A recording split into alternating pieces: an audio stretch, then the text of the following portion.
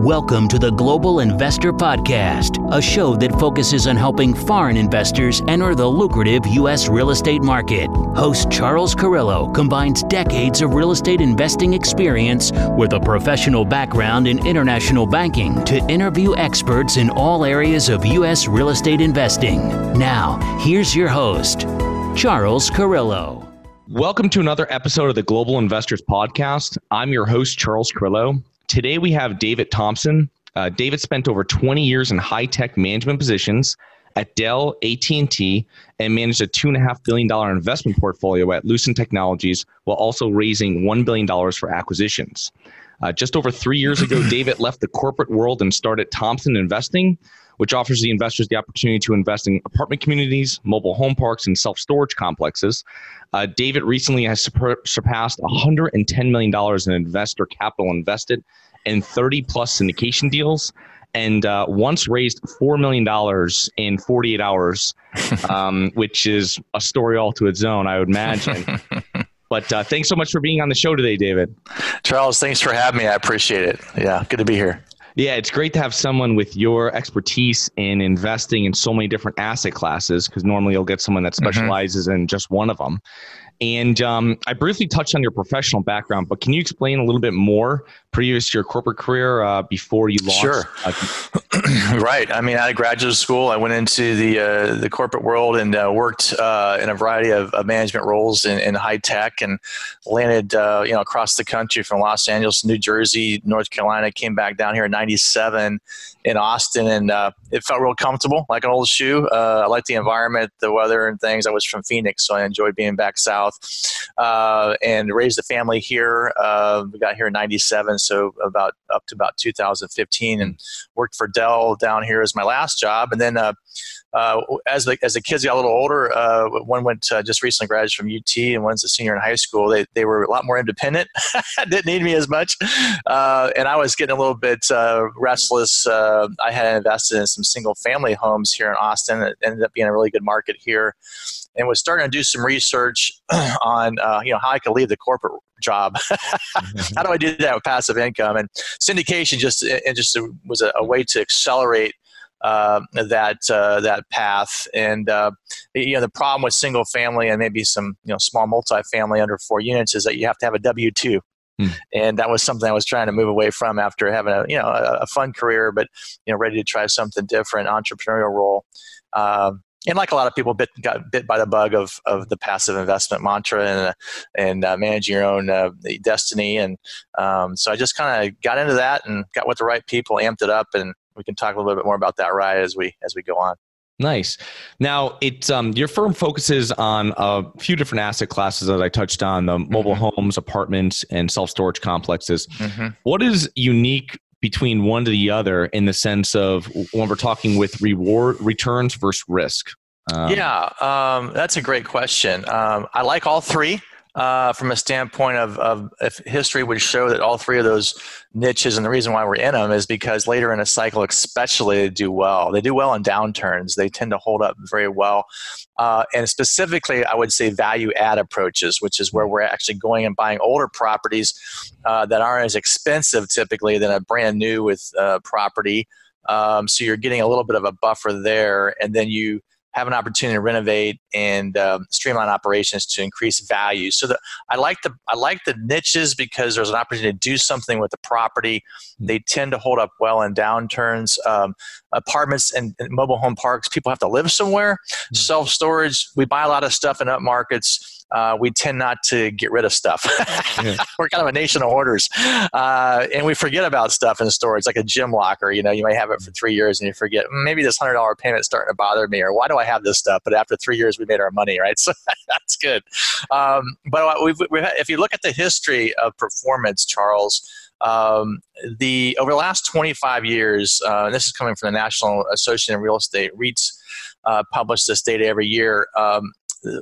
Apartments, self-storage, and mobile home communities have 2x'd the S&P 500 in returns.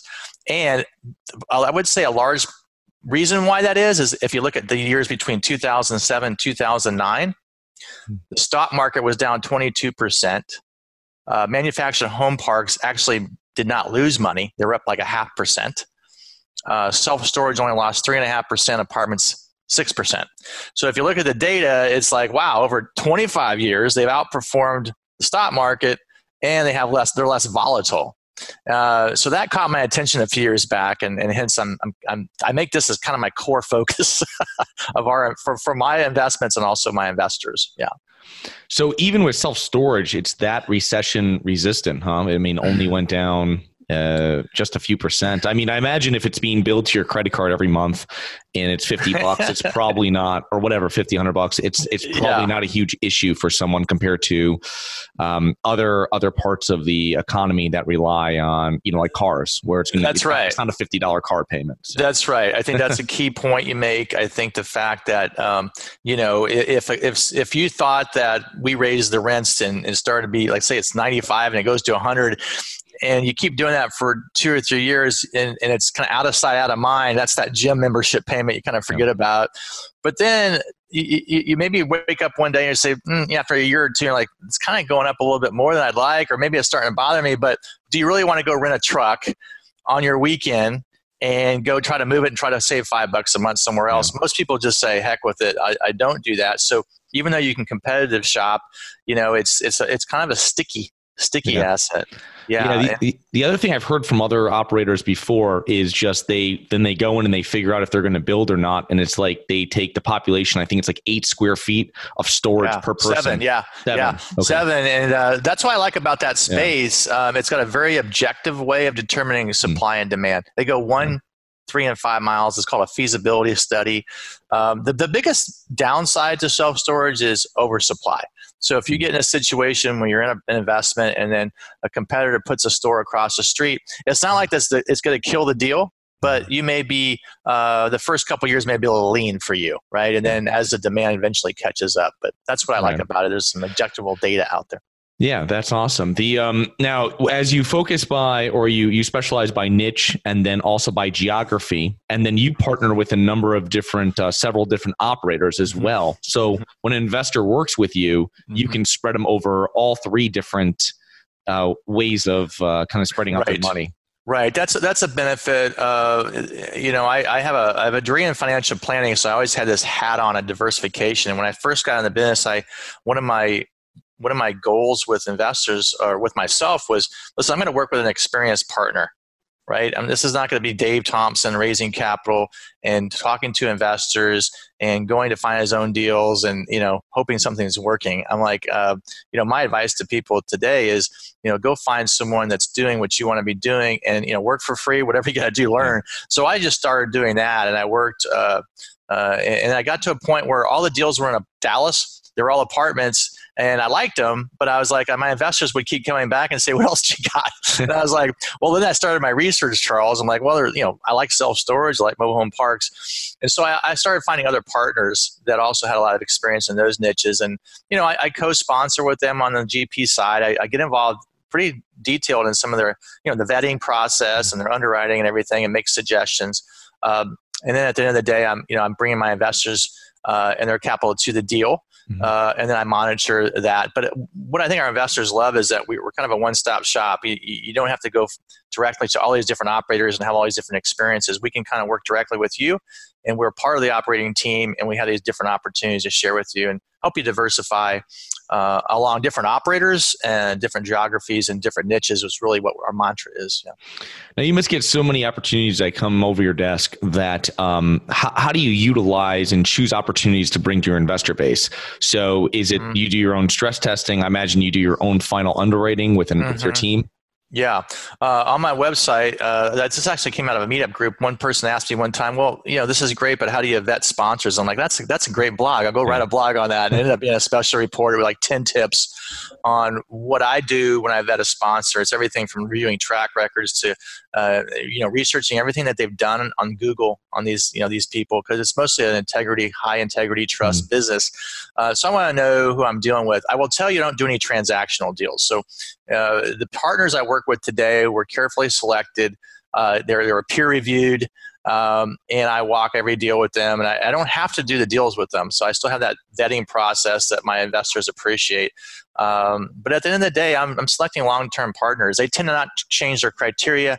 They tend to focus on the same markets. I like their singularity of focus. I'll give you one story that would turn me off. So I was interested in this multifamily operator out of they were in Dallas based, but they were focused on Charlotte and Southeast. And there was a geographic area I didn't have a lot of coverage on.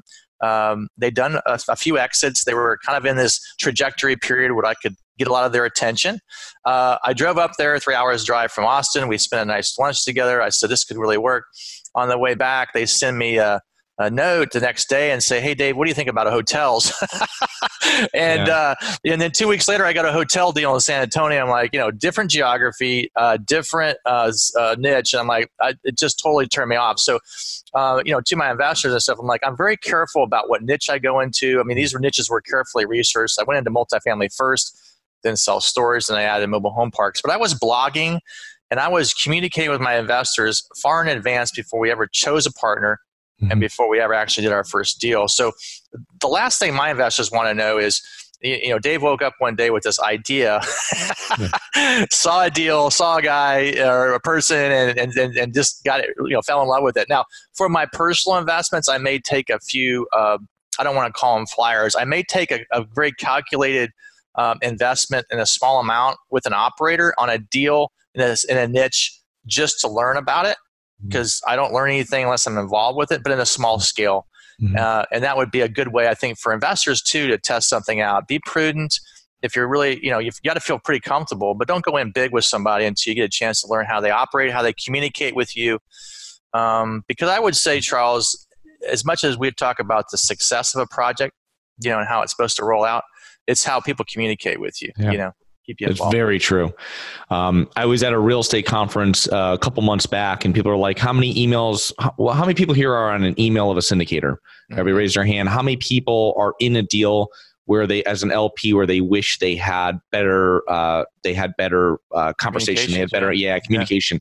And so many people raise their hand, you know what I mean? And it's just amazing that this just the updates of how it is. And the other thing too, which is great about what you said about going in as like a limited partner or so and investing with them first, I guess is how you're explaining it. That's great, because then you have the reports, what a quarterly report looks like, what a monthly report looks like. Right. And then you can, if you want to block out the information, you can show it to your investors and say, this is how it is. And the other thing too is we co-sponsored a deal a couple months ago, and walking the deal, because if you're bringing investors, right? We were bringing investors, and you can say, hey, we walked every one of these units. We walked all the units. We know exactly what this is like. How they're explaining it is true, in our OM. And this is kind of what we see. And, you actually, it's not just, hey, I got some pictures and I saw it on Google Maps. No, it's key. It really is key. And I make it a point to get to the property with the operator, and typically the property managers there that may stay or may not, but you get the full story, review the competition. Who are the key competitors? You walk the submarket. That's key. The other thing I get asked a lot, do I invest in every deal? And absolutely. I mean, I can't imagine sharing a deal with somebody and not investing in it. I just can't imagine that. But, it doesn't have to be huge because we do so many deals. But just knowing that you're aligned with your investor is really critical. Yeah.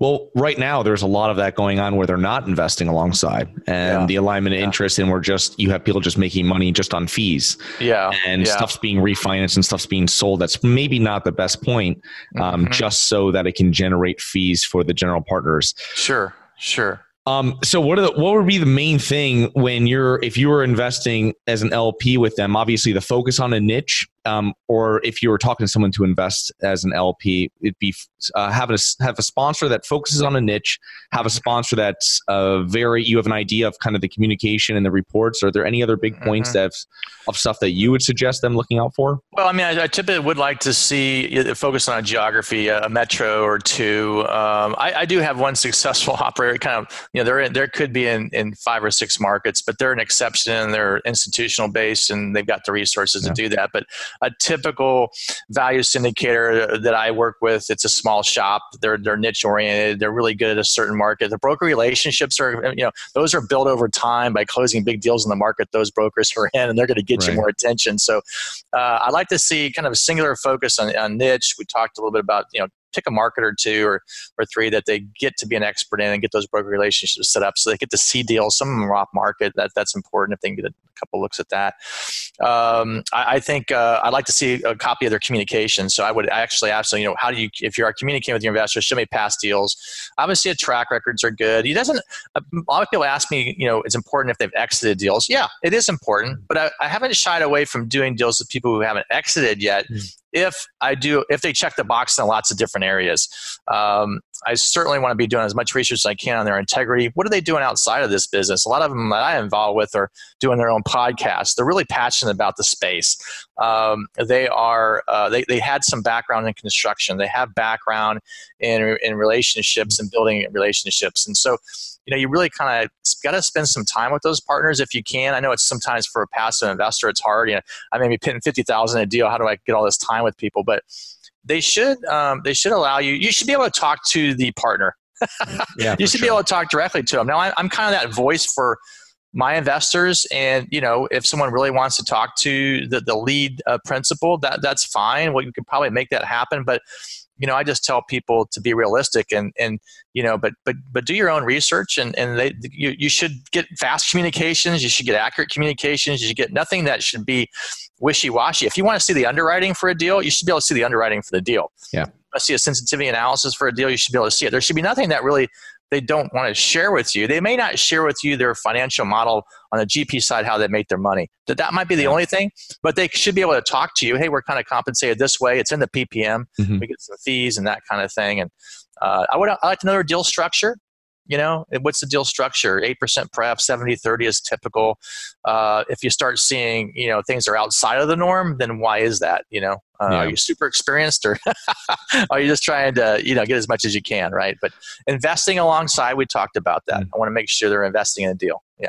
Yeah. It's funny because I was speaking to someone that was a limited partner a couple weeks ago, and they were saying that, about 4 deals they'd looked at and they invested in only 2 of them, and the other 2 operators would not provide them with the underwriting, which I thought was crazy because like you said, you can leave off that tab with the general partner if the, partner splits and stuff like that. Sure.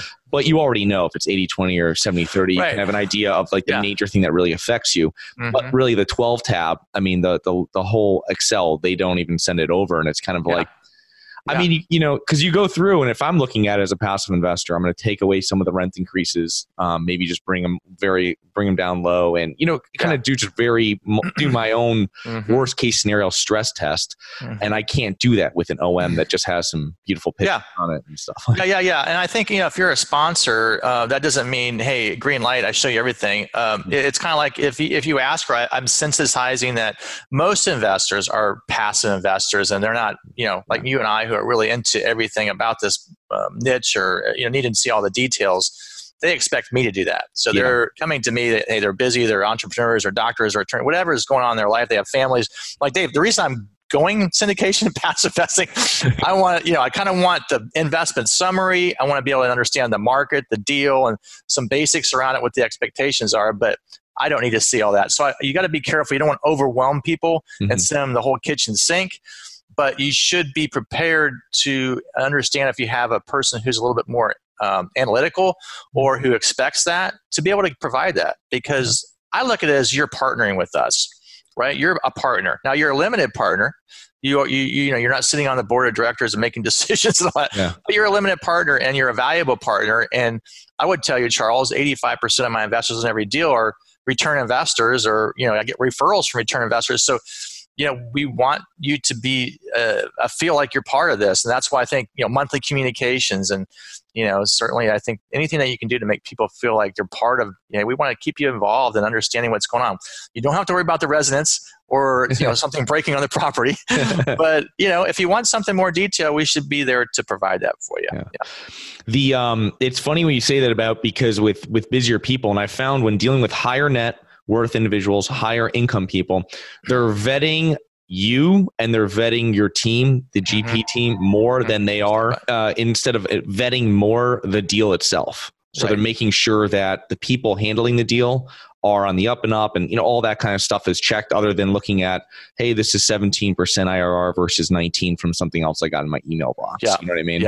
Yeah.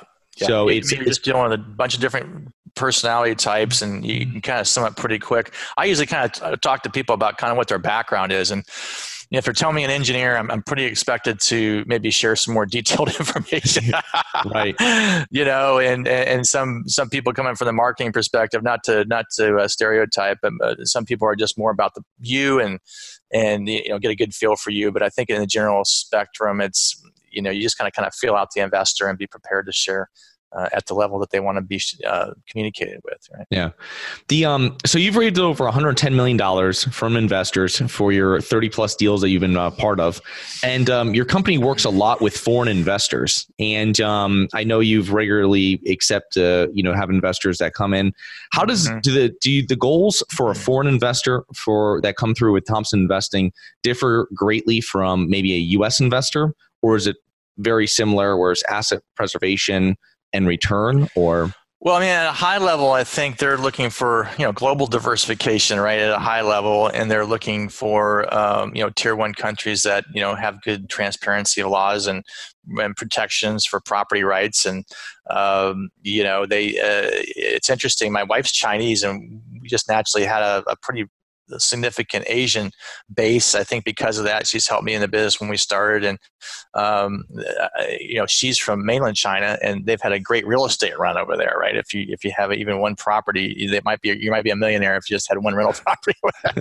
Especially if it's in a big city like Beijing or Shanghai. So, we typically get a lot of interest, and people have seen success and what real estate can do to them. And a lot of these countries are in stock markets that are very, like emerging markets, they're very volatile. Mm-hmm. And so you get people coming over here. I don't know if it's reduced expectations, but they certainly understand that we're not going to, be having those types of appreciation increases in our properties, but, still very attractive. But they're coming over here for stability and transparency. And I think also to put capital outside of their particular country, just from a safety standpoint, access. A lot of them have children who are going to college here, Charles. Okay. And so it provides them a way to, the properties that we have, are income producing. And so they may have the money. Sometimes it's hard to get money here. If it's here, they want to invest it. And then they want that property to generate income for family members that might be here they can utilize, or for themselves in retirement. Some may want to retire here over when they're done with their careers in some other country. But we do allow foreign investment into syndication. There's nothing that says you can't do that. There are some specific rules, right? You have to have a U.S. bank account. We don't want to be distributing overseas. The U.S. tax authorities want to make sure that, you are, doing your taxes here locally. So, we advise, the syndication groups actually have to withhold. There's a withholding tax. And so we want to make sure our foreign investors are aware of that. We do encourage them to kind of look in and seek tax advice, and maybe setting up a U.S. LLC. If they're going to do a lot of investments with us, then set up a U.S. LLC, have the taxes all taken care of by a tax company here, and get that all taken care of for you. But there's just a lot of interest in the U.S. Yeah. Every data point I say that continues. That continues for the foreseeable future, I think.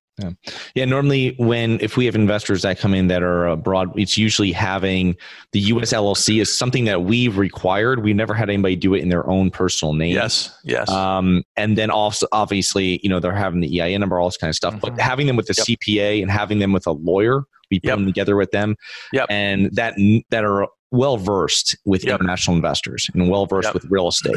It's very specialized, right? Very unique. It's a very niche. You wouldn't be going to your typical CPA or accountant to ask for advice on that. They might want to ask for a referral. Someone who does that. It's not going to be going to H&R Block to do it. Yeah, they might need to get an ITIN number, right? All that kind of stuff. Yeah. And with the CPAs, I guess they can fast track that, and so it's all having that, and then also they can speak to possibly to their CPA in their home country, which that's important too to note, right? Because they might have some laws and issues on foreign investing outside of their country that they have to. We have that, right? What would you generate outside of the country? They want to get paid on everything. Right. So for a foreign investor, or for any kind of passive investor coming in, U.S. or foreign, what common mistakes do you see passive investors if you've spoken to them before and something happened with them? What are common mistakes you see that they've done? maybe with their first deal or a couple deals? The common mistakes that when people come to me, well, I mean, I definitely see people over concentrated. Like, I was talking to the guy just before this call, and he's in 3 new development apartment deals in Austin. Now, Austin's a fantastic market, and he feels like he's going to do well. I'm not saying he's not doing well, and maybe he researches it and really knows those. But he's with one operator. He's doing 3 development deals all in Austin. That's pretty concentrated. He hasn't done anything else, any real estate outside.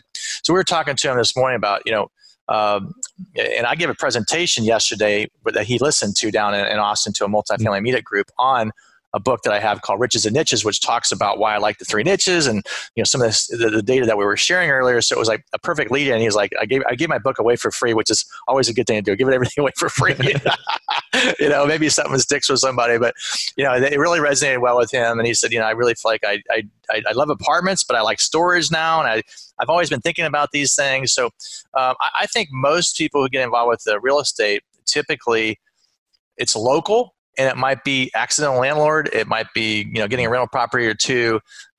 One thing is they're just not aware of the different things they could be doing, and they try to do it themselves. And I encourage people that you can still have an active gene in you. You can still do some flipping. You can still do some single family buy and holds in your local market. But when you start talking about different geographies, which you should be thinking about, because if your local economy sours, then you got some assets somewhere else where it's booming.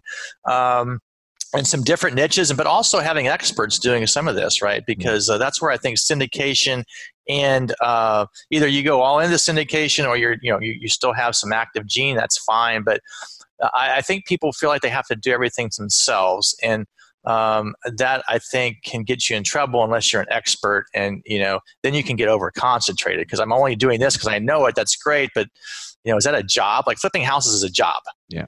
Okay, so you got to keep flipping to keep making money. What are you doing? You need to be thinking about spreading those assets and making money. And the best thing is just having someone else who's an expert that spends 24/7 thinking about that market, that niche, those relationships, how to make money, and just do some more thought around diversification. I think is the biggest mistake I see.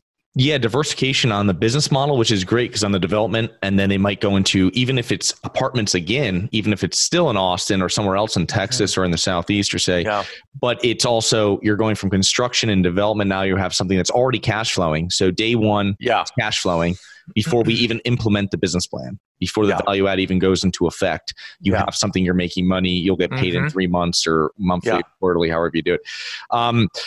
What books do you recommend for inspiring active, passive investors and just learning more about cash flow and real estate? Wow. So, I mean, there's everyone says Rich Dad, Poor Dad. That would be good.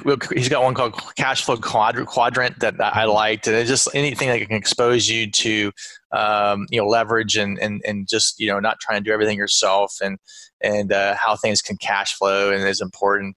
I'm kind of there was another, Gary Keller wrote a book, The Millionaire Investor.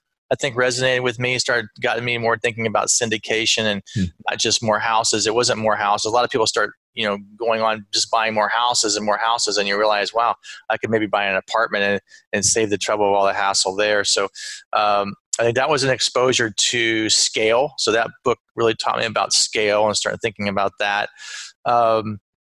But then you can't forget the little things. I just got done reading this book, and I brought it over here because I wanted to make sure I had the guy's author's name on it right. And it was called Atomic Habits by James Clear. And it says easy and proven ways to build good habits and break bad ones. And, there's so many, if you look at success and if you analyze it, it's typically, what do I do every day? What am I doing every day to get me to where I need to go? There's goals, but breaking it down. But I really thought this was good because so many habits we don't think about. All of a sudden we're doing something and someone makes us aware of it. But it was a kind of a clear and concise book on how to maybe incrementally improve your life and get you going in the right direction. I mean, 3.5 years ago, if you would have told me we would have $110 million assets under management from what I'm doing, listen, I failed coming out of college in a sales and marketing role. I don't feel like I'm in a sales and marketing role. I may be marketing, but my marketing is subtle. It's thought leadership. It's what you're doing, Charles. Yeah. You're providing really good free content to people. And that's what I started. My mentor was telling me start blogging, Now I'm doing a podcast interview. My biggest investor came from podcast interview. I was being interviewed.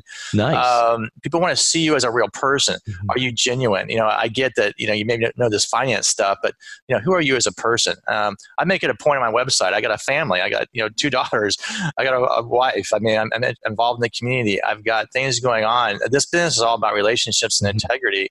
Mm-hmm. You should know that as much about me as the investment offerings I have, right? Because I think that says a lot about you as a person and what you're doing. So in your quest and pursuit, I learned so many things in a short period of time I want to tell you, but essentially just because you're not an expert now or just because you don't know what you don't know, keep an open book. Mm-hmm. Surround yourself around people who are experts in areas that you think you might like. I knew I liked syndication. I knew I liked investing in commercial real estate. That's it. Then I found a guy, Joe Fairless. Everybody knows Joe, right? Mm-hmm. I ran into Joe on Bigger Pockets, and I was looking at the right time in my life to find someone to help me understand apartments better. He had a small mentoring group. He was just starting it. He only had 2 apartments under his belt.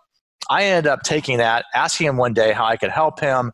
And he said, you can meet me at the property. I want you to understand the business plan. Help me look at this underwriting and stuff. But we need $8 million. Would you be interested in talking to some of your investors? Because, hey, if you start doing your own deals, which is what this mentoring was all about, you're going to need to have this investor network. He says, by the way, those investors you bring to our deal are your investors. I'm like, perfect. They're not our investors. You're part of our team. They're your investors. We won't talk to them. You talk to them. You educate them. And so that was magic to my ears. It wasn't like I was ever selling. And if I ever felt like I was selling something, I was doing it wrong. Listen, I have a good market. I have a good deal. I can explain it to you, and I can show you how to get in these deals. We'll monitor for you, and we expect to do well. And there it is. And if you have questions, I'll answer your questions. And if you come to a point where the questions are done, I'm like, great. Are you interested in moving forward? Yes or no. That's fine. If you're not, we'll put you on our mailing list for future opportunities when the liquidity is there. You're ready to do something. Mm-hmm. If you are, great. Let's help you get in. We'll monitor it. So it became a very logical discussion. And what blew me away was, when I got out of college, I sold a whole life insurance and disability insurance. I had my financial planning degree. It was like going to the dentist for me. I mean, it's important stuff to have in your portfolio, but I just wasn't excited about it. And I failed at sales and marketing. Okay. And the point I want to make with your listeners is, for 20 years in the high-tech world, I avoided those roles.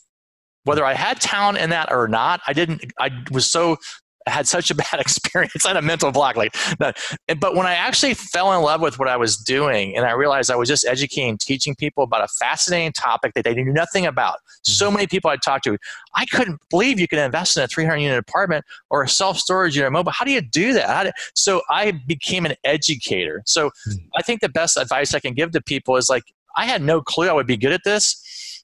People would say, for what I do and how far I've come, it's like, wow, that's incredible. But it's because I surrounded myself with good people. I took on kind of this education mindset and sharing thought leadership, which is what you're doing. Mm-hmm. We're out there, we're providing information. People come to my website, great. We take them from there and educate them and show them some ideas. But the business evolves over time because of trust and relationships. And like I said, 85% is recurring. So it's a wonderful business. It's a wonderful way to get into the business.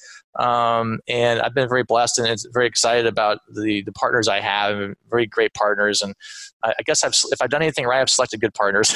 Yeah. That's definitely. Yeah. It's tapping into tapping into someone else's business system or system that's already been, it's already successful. They've got all the different pieces, especially the ones that you don't bring, put together, and it's already running, and you're just kind of adding more value to their group, and it helps everybody. And it's a win-win for obviously everybody that's on the general partner side and all the limited partner, all the passive investors as well. Anybody involved with the deal. Absolutely. And I think one thing I took away too is almost everybody needs capital. It doesn't matter how successful they are. They want to do bigger deals, more deals, and so that's a skill set that maybe you can explore. You certainly have to do other roles on the team and be prepared to do that because from a legal perspective, we have to be doing more than just that. Yeah. But I look at this whole thing as it's great because I have to know all that to answer investor questions anyway. Right. But it's also funny about speaking to people that aren't aware of the whole syndication model because you'll speak to someone and they say, oh, I bought like a 6 unit somewhere and it's like in a D class area and they're not living there. They're like, oh yes, one of my golf buddies told me about this, or, hey, I bought a duplex, and well, that's great for learning, but you're not going to be able to scale that business, especially with having a 40, 50, 60 hour a week. Yeah. I mean, anything 4 units or under, we started going that direction. My wife and I did, and quickly realized it sounds like you can get a little more cash flow per door, but it's still, I needed my W-2. I still needed to deal with all the administrative stuff around that. And at 2015, I stopped buying single family homes in Austin, Texas, realizing I was cash flowing better in passive investments. I'm like, I can do better, and I'm not having to manage any of that stuff. And then it dawned on me, like, if Dave Thompson's not buying single family homes, and Austin's been a great market, and he stopped, well, then maybe, and he's doing the syndication, well, what's he doing with his own money? I'm like, I'm not buying any more single family homes. I'm not doing any more active stuff. I'm holding them, because I think in the long term, it's a great market here, and it's manageable. My wife's managing them now. She's more patient. But I think that says something. So what are the experts doing? Follow the experts. Are they investing in their own deals? Are they doing what with their money that they're telling you that they think is a good wise strategy for you? Yeah. No, that's awesome. So, well, great, David. So how can people learn more about yourself and Thompson Investing? Yeah, so you can go to my website, thompsoninvesting.com. It's all one word, THOMPSON investing.com. I have a lot of articles there. We've got some podcast stuff going on there. We've got 2 books you can download for free. One's on raising capital, and one's called Riches and Niches, which, if you're an investor, I think it's awesome. It's a book that kind of gives you a high-level view of the 3 niches that Charles and I talked about today and why we like them. And then my email is david@thompsoninvesting.com. Okay, that sounds great. And I'll put all those links in the bottom of the email, and you can, or in the bottom of the notes. And right on the website, you can pull down and they can download all those books by. They can do that. And they can set up a call with me. I've got a way to just collect some information from you, and then we can set up a 30-minute call and learn a little bit about you and what you're trying to do. See if we can share some ideas. Okay, that sounds great. Well, thank you very much for being on the show. And Charles, thanks for having me. Yeah, have a great rest of your day. I appreciate it. Thanks a lot. Take care. Hi guys, this is Charles from the Global Investors Podcast. I hope you enjoyed the show.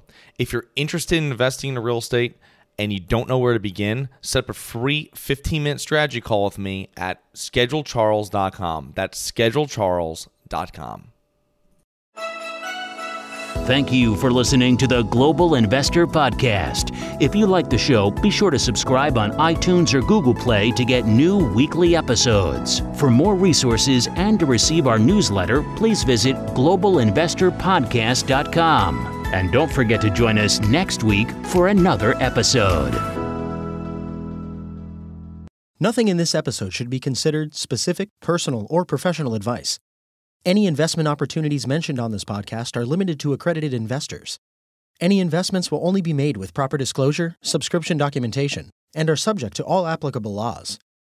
Please consult an appropriate tax, legal, real estate, financial, or business professional for individualized advice. Opinions of guests are their own. Information is not guaranteed. All investment strategies have the potential for profit or loss. The host is operating on behalf of Harborside Partners Incorporated exclusively.